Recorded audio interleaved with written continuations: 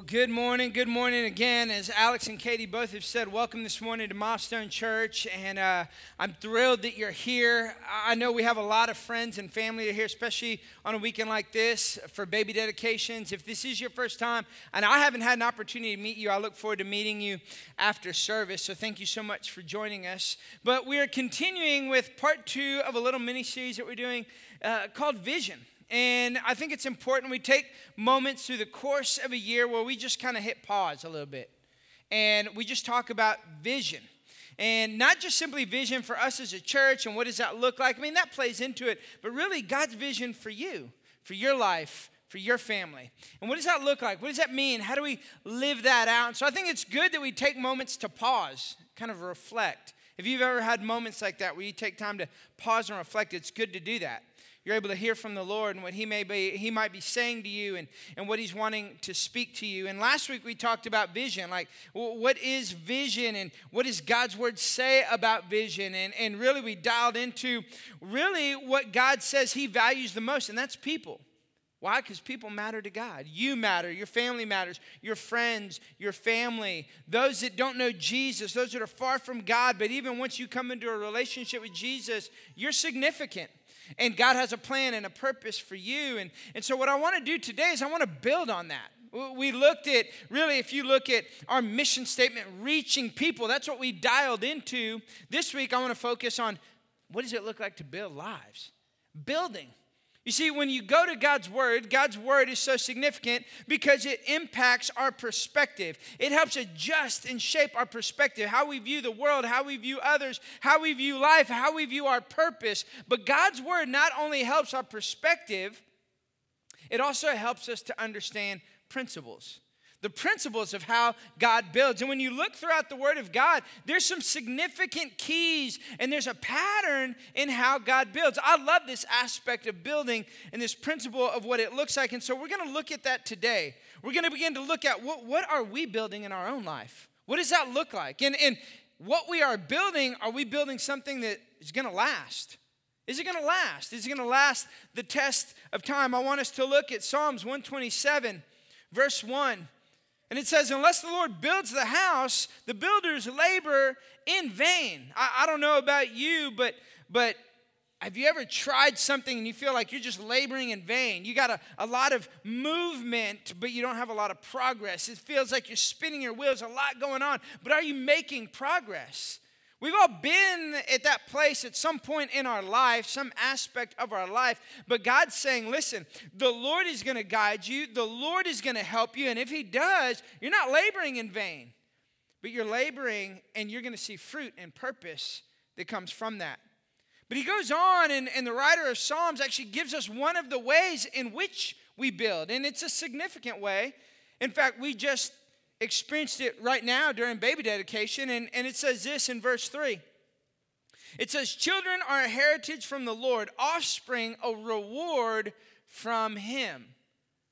So you think about that. It's not the only way. It's just simply one of the ways in which He builds. Because you could say, well, I'm not in the season of having children anymore. Or maybe you're single. Or maybe you're a young person. Like, I'm not married. I don't have a spouse. Maybe you're newly married and you're like, we're not ready to have kids. So it's not simply confined to this aspect of what it looks like to have biological children. What he's also talking about is he's talking about the impact and the aspect of what it looks like to build through the next generation. And that's significant. Because when you look at a God vision, a vision that God gives you, can I tell you something? When God gives that kind of vision, it's always multi-generational. When God gives a vision that's going to last the test of time, it's always multi-generational. It's so significant. I want you to open up your Bibles, Matthew 16. We're going to get to Matthew 16 in just a minute, but honestly, I love to build. I love building. And I'm not talking about building with my hands, okay?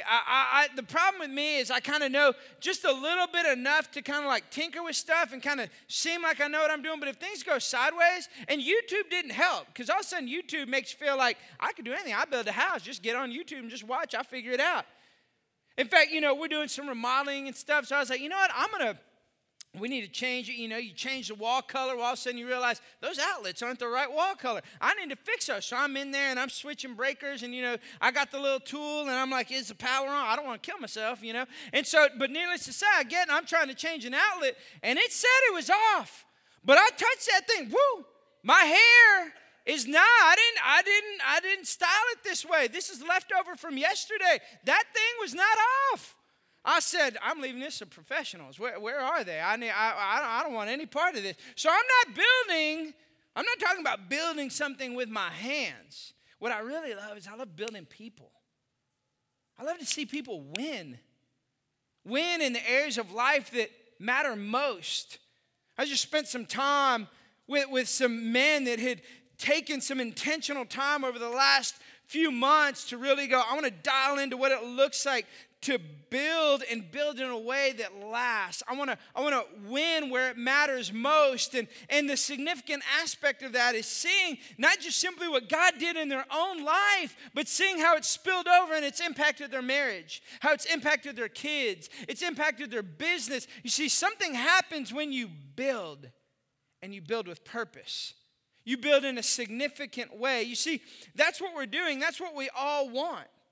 We all want to know, am I building, and what I'm putting my time and energy to, am I building something that's going to last? We think about it in our business. We think about it at work. We think about it in multiple areas and aspects of life. We think about all these things. But how do you know? How do I know? How do I know that I'm building on a vision? Well, here's the first thing. I think the first thing is this. We have to recognize we're all building something. Do you have a clear picture of what you're building? Are you building with the end in mind? Where do you want to end up? We never end up somewhere by accident. There was intentionality, even if you were intentional about being unintentional. You're like, well, I just thought it would just happen and just work itself out. You're going to end up someplace and you're going to realize this is what I built. Are you building, and are you building in a way that's building to last? You see, you have to look at your life and be able to evaluate and go, listen, I'm not going to be confined to just the certain aspects of my life that I see. I'm going to see something greater for my future. I want a clear picture. I think about my grandfather. My grandfather, he lived in Laredo, Texas. My parents are from Laredo. It's a border town here in Texas, and I can remember going down to Laredo. And I love my grandfather because he was a real simple man. He liked to just call it how it was. He had a brown dog. That dog's name was Brownie. He had a black dog. That dog's name was Blackie. It's like, there's no, why Fido? Why Frank? Why whatever. He's like, call it what it is. I like that about Grandpa. I called him Wello.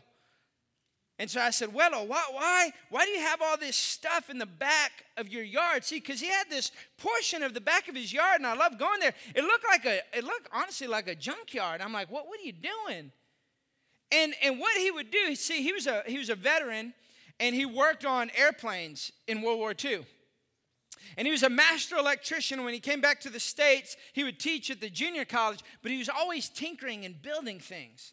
And what he would do is he would go, you know how people kind of put stuff they want to discard that they don't want anymore. He'd put it at the edge of the street, and he'd go around and he'd pick it up and he'd take it and he'd put it in his backyard. And so it did. I mean, for all intents and purposes, it was like a junkyard. But one man's trash is another man's treasure. And what my grandfather would do is he had a clear picture of what someone would discard, he would take and give purpose again. And so I can remember one of the lawnmowers he had a different engine on the top that he had taken from one, had 4 different tires on it, wheels on it, but it worked. And you know what he did? He simply took all these things, but he had a clear picture. You see, you're all building something. Do you have a clear picture? He could see what other people discarded, and he saw purpose. You see, even in your own life, there have been people that have discarded you. You're maybe single again. You're overlooked. You haven't found the one yet. You're too young, you're too old, whatever it is, and you can buy into that narrative and that lie. But God says, I want to give you a clear picture of a vision for your life and a purpose that you have. Here's another way that we can know that we're building and know how to build with vision is you have to recognize that we only end up with what's on the plan. What is on the plan? Now, I've had the opportunity to be a part of a couple of builds, not only for churches, but even in my own home. One from the ground up, one where it was the early stages, the foundation was already set. But I enjoy that kind of stuff. Like, I like getting into the deep, partly because I like what I like. Like, I don't want the wall there. I want it over here because that makes sense to me. I know you think it makes sense, but you're not living in that house. I like the outlets here. I like the plugs here. I want the door to swing this way, not that way. And then it's like, all right, now you got to pick knobs and lights. I like all that stuff. Maybe because I got a little bit of a control problem. The Lord's helping. He's working on me. Okay, but I like that. Some of you are like, I don't want to think about that. Can I just move in? It's like, looks amazing. Like that. That's what I want. I'm going to get into that. But here's the thing about that architectural design. You can get in there and you can have this nice little design and a little flyover, and it shows you what the house is going to look like. But if it doesn't make its way into the plans, it's not going to make its way into the house. Because the builder doesn't build what's on the architectural flyover. The builder builds what's in the plans. You can look at your life and go, how did I end up here? My question to you would be, was it in the plan? Well, no, I didn't put this in the plan. Well, unless you put where you wanted to be in the plan, this is where you arrived at. Where do you want to be? What's the vision you have? What's the vision God's wanting to give you for your life? Make sure it's in the plans. Here's another way that you build on vision is you recognize that we overcome adversity with a clear vision. You're going to experience challenges. You're going to experience things where there's adversity and hardship and maybe even moments where people go, man, you're not cut out for that. It reminds me of being in athletics in high school. I know that you see me up here and you see my physical prowess, that you just overwhelmed by the athletic ability that you can recognize that I have, my stature, my build, the strength. Not really, I know, you're not impressed. You should have seen me in high school. I'm a late bloomer. I mean, I was like 115 pounds with all my pads on playing football. I mean, I'd shake my head. That helmet was, all over the place. I had to put like extra ear pads in there so that it didn't move, I was like 5'6" maybe. I don't know. I mean, I was itty bitty little guy, all right? But in my heart, boy, I was 6'4", 285 coming off the end. I was just eating up quarterbacks. I mean, you couldn't stop me. But the problem was that wasn't the case. I was getting trucked left and right. I mean, I'd just get run over, and it's like, but I had this little ability. I was quick. So I was on the practice squad, and it was like, throw Lerma in there. It's like, he's like the little chicken. I'm running around. You ever seen people chase a chicken? That's what it was like. I'm just running all over all these linemen trying. It was good for them. They got tired, but they couldn't catch me. So I was on the practice squad, and then you go into off season with football, and I'm like, all right, well, Lerma, you're going to run track. I'm like, I don't like to run. They're like, well, you already ran 200s for off season. I want you to run the 200. You're real quick. I was like, no, I don't want to do that. How about a pole vault? That sounds like a good idea. Why not run down a strip of track and stick a pole in the ground and jump over a bar onto a mat? Sounds like fun. So I did that. But little did I know that my pole vault coach was the powerlifting coach. And so he came to me one day and he said, Lerma, I want you to power lift. I said, finally, y'all have recognized the power inside. I am mighty. So I was like, really? He's like, oh, you'd be awesome. I mean, he's pumped me up. And I believe he genuinely believed that at a level. You're awesome. So I went to my first meet. I was in the 125 weight division. I don't think I weighed 125, but that was the smallest that they had. They put you in this little singlet, basically like, shorts, like tights, and it's got like overalls. I put it on, and I kid you not, I'm not sure where they got these high school students, but these 16-year-olds were like full-on grown men. They had like beards, and I'm like, what? I don't even know if I have much under here. I mean, what are y'all doing? Like, what is happening? So, and then I'm like, man, they take those, you remember those old honey bottles that look like a bear? And they're trying to get amped up. And I'm like, this is dangerous. Does my mom know I'm here? I don't know what's happening. Is this safe? So it's my turn to lift. So I lift. And you have to do bench press, squat, and deadlift. And it's combined total. And so I do all my lifts, and I'm fired up. I'm feeling powerful.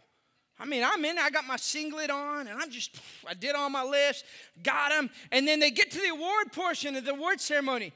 I'm like, man, I hope I did okay. I'm not sure. I'm just kind of, I'm the little guy here, And so they start calling the names. They're like, first place with a combined weight total of 1,000 pounds, so-and-so from Bastrop High School. I'm like, that guy was real powerful. I mean, he was as big as I was, but he had a combined total of 1,000 pounds. That's a lot of weight. Second place from Pflugerville High School with a combined total of 750 pounds, so-and-so. I don't remember what he said. Third place with a combined total of 325 pounds, Chris Lerma from Bowie High School. Wow, it was me. I jump up, I take my trophy. I'm like, yeah, Coach, I did it. Third place. He said, exactly. You're powerful, Lerma. He said, there's only 3 people in the 125 weight division, so you're going to place third every meet. I said, wall of powerlifting trophies in my house to this day. Wall of them. I got one and one to look at. I got one for you if you need it. Adversity, I could have been like, I'm too short, I'm too small. There's challenges in life, and as humorous as that is, what I love about my coach, while he may have been leveraging the advantage of there was only 3 people in that weight division, he saw something in me. And he saw that I'd be willing to step out and be a part of that. Can I tell you something? God sees something in you. And when you have a vision from God, here's what happens, is you're going to face adversity. If somebody told you, be a Christian, love Jesus, serve him, and everything's going to be okay, they lied to you. It ain't going to be like that. I know that's improper English. Esther will tell me. She's telling me every time. That's bad. It's not going to be that way. It's going to be challenging and difficult at times. But when you know you have a God vision, that vision will hold you to it, and you will not quit, and you will not give up, and you'll keep taking steps forward. That's what happens when you build with a God vision. So you got to recognize you can overcome adversity with a clear vision. But here's the last one, and I think it's often overlooked, is we have to recognize we can't build anything great alone. And Jesus is constantly bringing us back to this, and this is what he's talking about in Matthew 16. And in Matthew 16, he has the disciples in this area, and he's taking them to a region that was beautiful and lush, and it was green, but it was not a place that the religious Jews liked to go. Because King Herod had built a temple there. And when he built that temple there was all sorts of evil things and evil practices that happened. In fact, there was a portion of that area where there was a crack in the ground, and there was steam that would rise from it, and they actually said that was the gates of hell. So that's actually what he's referring to here when we're about to read here. He's taking the darkest place that they can fathom, and he's saying, I'm going to bring you to this place, a place that other people, other Jews don't want to come. It's the darkest place known to man at that time, and I want to give you a clear vision and purpose of what I'm about to do and how I'm about to build. And here's what he says in Matthew 16, starting in verse 13. When Jesus came to the region of Caesarea Philippi, he asked his disciples, who do people say the Son of Man is?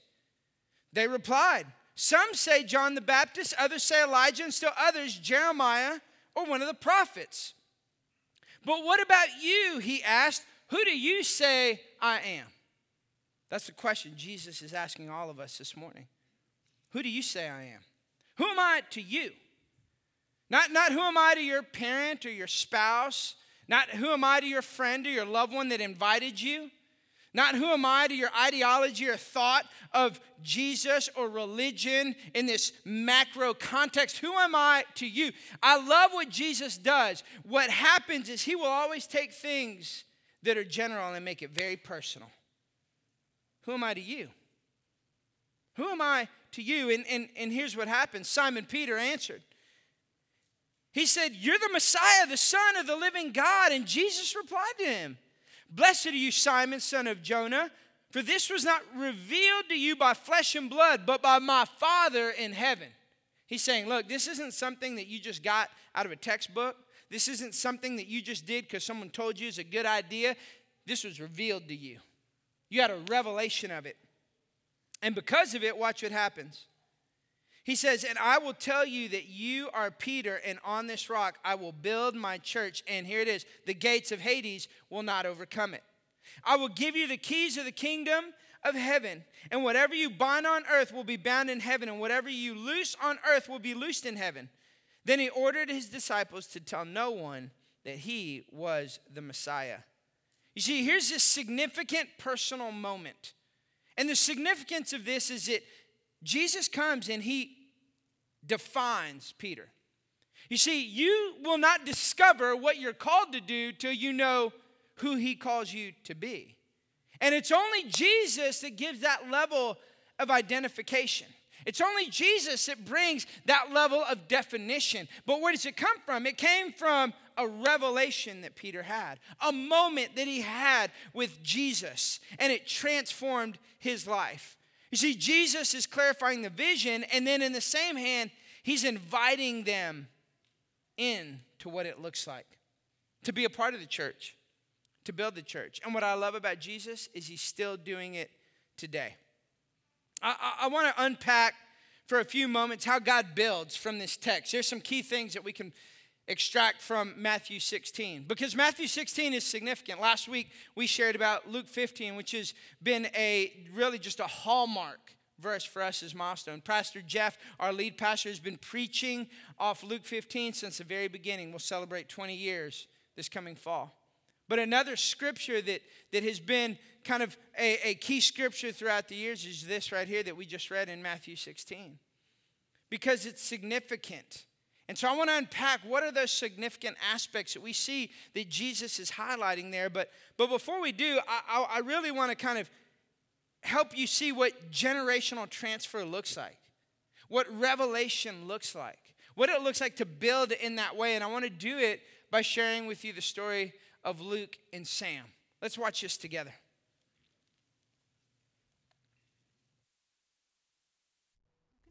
Let's try again. Okay, loud. Go. One generation Will commend your works to another. will commend your work to another. They will tell of your mighty acts. They will tell of your mighty act. Do you know this word says generation? Generation. One generation. One generation.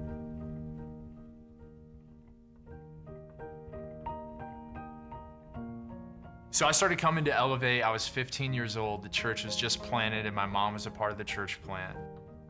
I was coming every other weekend with my mom, and I remember seeing Pastor Tyrant, who was a young student pastor at the time. And it was the first time I'd seen somebody who was real, who loved God. And I was like, I don't know what it is that they have. I was like, but I want that. And that's where we met. It was like 6 months in when we were 16.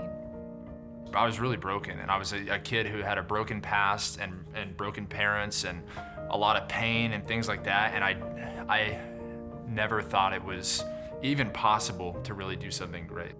It hadn't even entered into my mind. And so I started to get around these guys, Pastor Jeff and these leaders who saw more for me. They saw it that like, hey, he has potential, but I needed so much development. And what I love is like they saw through the grit, they saw the gold. It was just wild to be able to grow up and Elevate, be radically impacted in that environment, and then go on staff to serve students, and everything that God did in me, man, it just gave me so much passion. And I was in student ministry for like 9 years, and then just recently took over our online campus pastor. So after graduating high school, I went to college in Austin, graduated from there with an accounting degree, and went to work in Dallas at Deloitte for a few years, got married, settled in Keller, Texas. And I always kind of had a tug for ministry. And so I made the move to oversee just the stewardship of finances and all the business aspects of Milestone. You see Luke and us like now, and we're like in our 30s, but it's like if you rewind, it's like we lived 20 years of compounding like development and conversations and people just not giving up, always seeing more, always kind of pushing into it.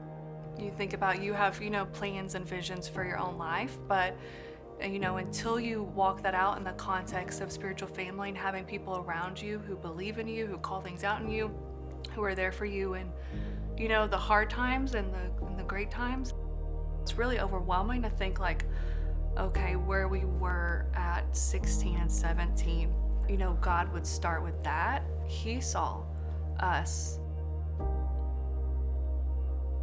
Thankful for God to work it all out, that we had people who believed so heavily in us and cared so deeply about us, and just the process of us growing up here and experiencing that.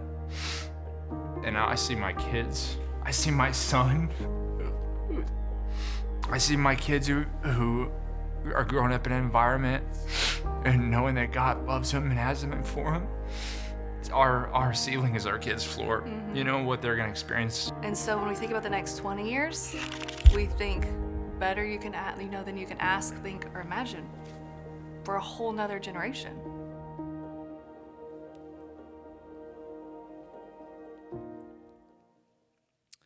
See, now I know Luke and Sam personally, and when I moved here and came on the team, I oversaw the team that Luke was a part of. So he was on the team that I led, and I got to know him, and I got to play a very small part of his life.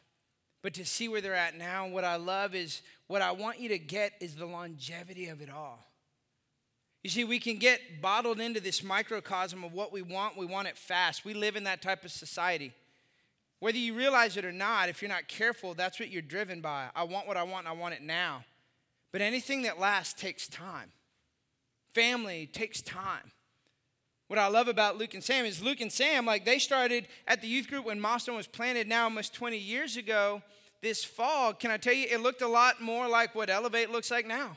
It was a lot smaller, and it was in a smaller building. In fact, the first youth group, when they first started meeting, when they were coming, you saw them sitting on that couch. That was a back room of an office complex where the church was having, they had prayer meetings, and they had their staff meetings, and they had an office where they did their weekly work, but then there was a back room. And now to see where it's at now. How did they get there? Because you're hearing that story, that's heartfelt, it's heartwarming, Pastor Chris, that's awesome. How does that apply to me? You see, what I want to do is I'm going to give you from Matthew 16, I think, some key foundational biblical truths, some anchor truths and anchor principles. Because again, God's word not only impacts our perspective, it also gives us principles in how to live by. And I think there's some anchor principles there that we can take and begin to look at and apply to our life so that we too, in our life, and our family, and our children, can experience what Luke and Sam experienced when it comes to spiritual family, when it comes to development, when it comes to building something that lasts. So how do we do that? How does God build? Well, the first way he builds is revelationally. Revelation. You see, the revelation of Jesus is the foundation of your life. What's the revelation of Jesus you have in your life? Who is he to you personally? You see, because we live in a context where you've got documentary Jesus. You have cultural Jesus, kind of just around him. I periodically attend church, particularly at Christmas and Easter, Jesus. So I have an affiliation with him. I know about him. We have intellectual assent and religious knowledge or ideology, Jesus. And so we have this exposure to who Jesus is, but the question is, do we have a revelation of who he is like Peter had? We have an encounter and a moment, and Jesus is saying to each one of us, who do you say I am? Is he just a good guy? Another person? A religious individual that you've kind of grown up around, depending on the culture, the heritage, or the family you grew up in? You see, when I think of that, it made me think of, I think, something that really symbolizes something that looks great on the outside, but actually has no power on the inside. You see, there's this street in California. It's beautiful. It's got beautiful homes. In fact, Leave It to Beaver lived there. I think Lassie lived there. I think maybe even Harriet and Ozzy lived there. You see, this street is actually a set. And there are houses here that are shells, but no one lives in them. There's houses as a structure, but they aren't a home. There's nothing on the inside. In fact, when you look at some of them, you see the front is a facade, but just on the back side, there's literally nothing there. And I think that sometimes that is how we can live our life. We can live our life that way at times when we have the facade and we have everything on the outside looking good. But the question is, do we have that power on the inside? Do we have a personal revelation of who Jesus is? Because we work really hard to make sure we have the outside. So you go, well, Pastor Chris, how do I know? Well, here's how you know. You have an authentic relationship with Jesus. How do I have that?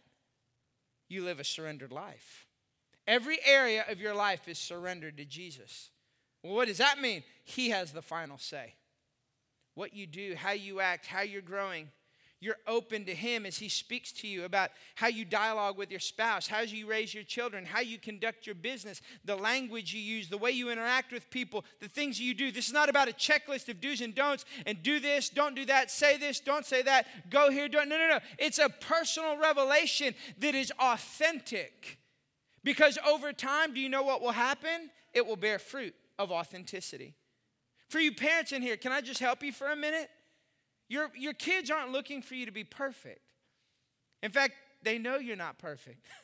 They see you at your best and your worst. Do you want to know the greatest thing you can do for your children? Be authentic. And have an authentic relationship with Jesus, because that will spill over in how you engage with them. So you have to have a revelation. If you're going to build with vision and you're going to recognize how God builds, you have to recognize when you look at what Jesus said in Matthew 16, he said, this was revealed to you. It wasn't because someone told you or made you go or made you embrace it. It was a revelation that you had. But then he goes on and he takes it to the next level, because, see, on the backside of that revelation is relationship. It's relationship. So what happens there? What does that relationship look like? Well, that's the second way that God builds. It's relationally. It's relationally. When you ask people, what do you think about church? And when people actually ask about church, typically what most people are thinking through the lens when they think of church, they think of a building. They think of a message. They think of a ministry or a program, an event. But can I tell you, it's far more than that. The church is the people. It's you. It's me. Making a difference, living it out, seeing what it actually looks like. You see, Jesus said what? What did he tell the disciples? He said, listen, Peter, because you've had this revelation, I will build my church on this. He's giving them a principle, and he's saying there is a fabric that I want you to understand, that as you embrace this revelation, then you realize that God's joining you and bringing you into relationship with other people, that this is what the church looks like. He says, I'm bringing you in, and because of that, I will build my church on you. And then what does he say? The gates of hell won't prevail. So this church that he's building, the relationship that he's building, why is that so significant? Because you tell me your 5 closest friends, and I'll tell you your future. You will be the sum total of who you spend the majority of your time with. Now, don't hear what I'm not saying. Does that mean that we just create a holy huddle and I'm just hanging out with the guys and people on my row? No. Because as we talked about last week, God values people, so we still need to reach. But you make no mistake, the people that you're around will impact who you become and your ideology and how you see, first and foremost, God, but most importantly then, as it translates after that, into how you see your family, how you see your wife, how you see your kids. I've done youth ministry for a long time, and I would tell young people all the time, show me your 5 closest friends, I'll tell you your future. Mom and dads, listen, this is not about you taking your kiddos and locking them up in the closet and you keeping them away from everybody. That's not it. You lay a good foundation because they're going to go into the world. They're going to have to learn how to engage and interact with other people. But there's a difference in who I'm an acquaintance with and who I interact with and who I'm actually building with. And so you want to take inventory about who your kids are around, because make no mistake, those voices will shape how they see God, how they see you, how they see the world as a whole and their place in it. Because the way God builds is with a revelation, but then he brings it into building relationally. And then lastly, how does he build? He builds generationally. Generationally. He said what? The gates of hell will not prevail. What is he saying there? What is the emphasis of that? What is the significance of that? Well, you go back to the fact of the principle that what he's saying is what I want to do is going to last. It's not going to end with one generation. That's what I love about the church. It doesn't end with just one generation. What God has called us to do is that it plays through, and there is a generational impact that happens.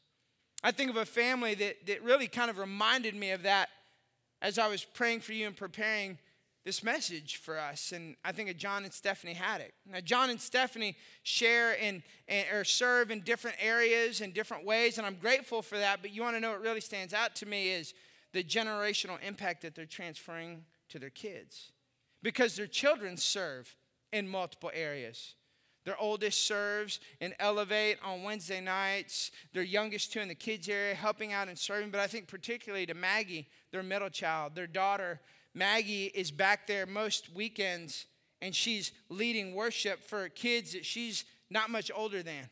She's impacting her own generation, investing into her own generation. It's why we say you don't have to wait to be great. You can be a great kid. You can be a great teenager. You can make a difference now. But I want you to recognize something. See, you're hearing me say that. And you're thinking, Pastor Chris, this is all connected and tied to kids and children. No. Listen, here's what happens. In every season of our life, if we're not careful, we simply view God's word through the season that we're in. So you think, well, I'm not having children anymore, or I'm not married yet, or we haven't had kids. We haven't been able to have children yet. What does that look like, and how do we do it? Can I tell you something? No matter the season of life you're in, the greatness of the church is that every generation can impact every generation. That's what it looks like to be multi-generational. There's some in here that are part of the wiser generation. A little gray hair or a little less hair. Can I tell you something? We need you. These young people that are in here, they need you. The wisdom, the life experience, the things that you've learned, how God's been faithful, they need you. Young people, can I tell you? That wiser generation, they need you. They love your energy and excitement. They may not understand it, but I promise you, they like it, they love it, and they appreciate it. You see, that's what the church looks like because it's multi-generational. Why? Because when God gives a vision, it will always be multi-generational. I want you to look at Psalm 78, 4-7 before we wrap up, and I pray for you. I'll read this to you. And I want you to let this soak into your heart and your soul. Because Psalm 78 can go from just being a scripture you read. This really can be a prayer for your life and for your family. But I want you to know that it's also, it's a goal, it's a key indicator in a way that we have always built at Milestone and that we will continue to build. Psalm 78, verse 4, it says, "We will not hide these truths from our children. We will tell the next generation about the glorious deeds of the Lord, about his power and his mighty wonders. For he issued his laws to Jacob, he gave his instructions to Israel, and he commanded our ancestors to teach them to their children, so the next generation might know them, even the children not yet born. And they in turn will teach their own children. So each generation should set its hope anew on God, not forgetting his glorious miracles and obeying his commands." This is where God's taking us. This is where God's taking you. That one generation will declare to the next. And that can be found in your own home, but that can be found in a spiritual home as well. That's found in spiritual family. It's for generations to come. Because that's what we're a part of. That's what I love about being able to do what we do. It's not for us. It's for those that are coming behind us. And when you live with vision, that's how you live. You live generationally.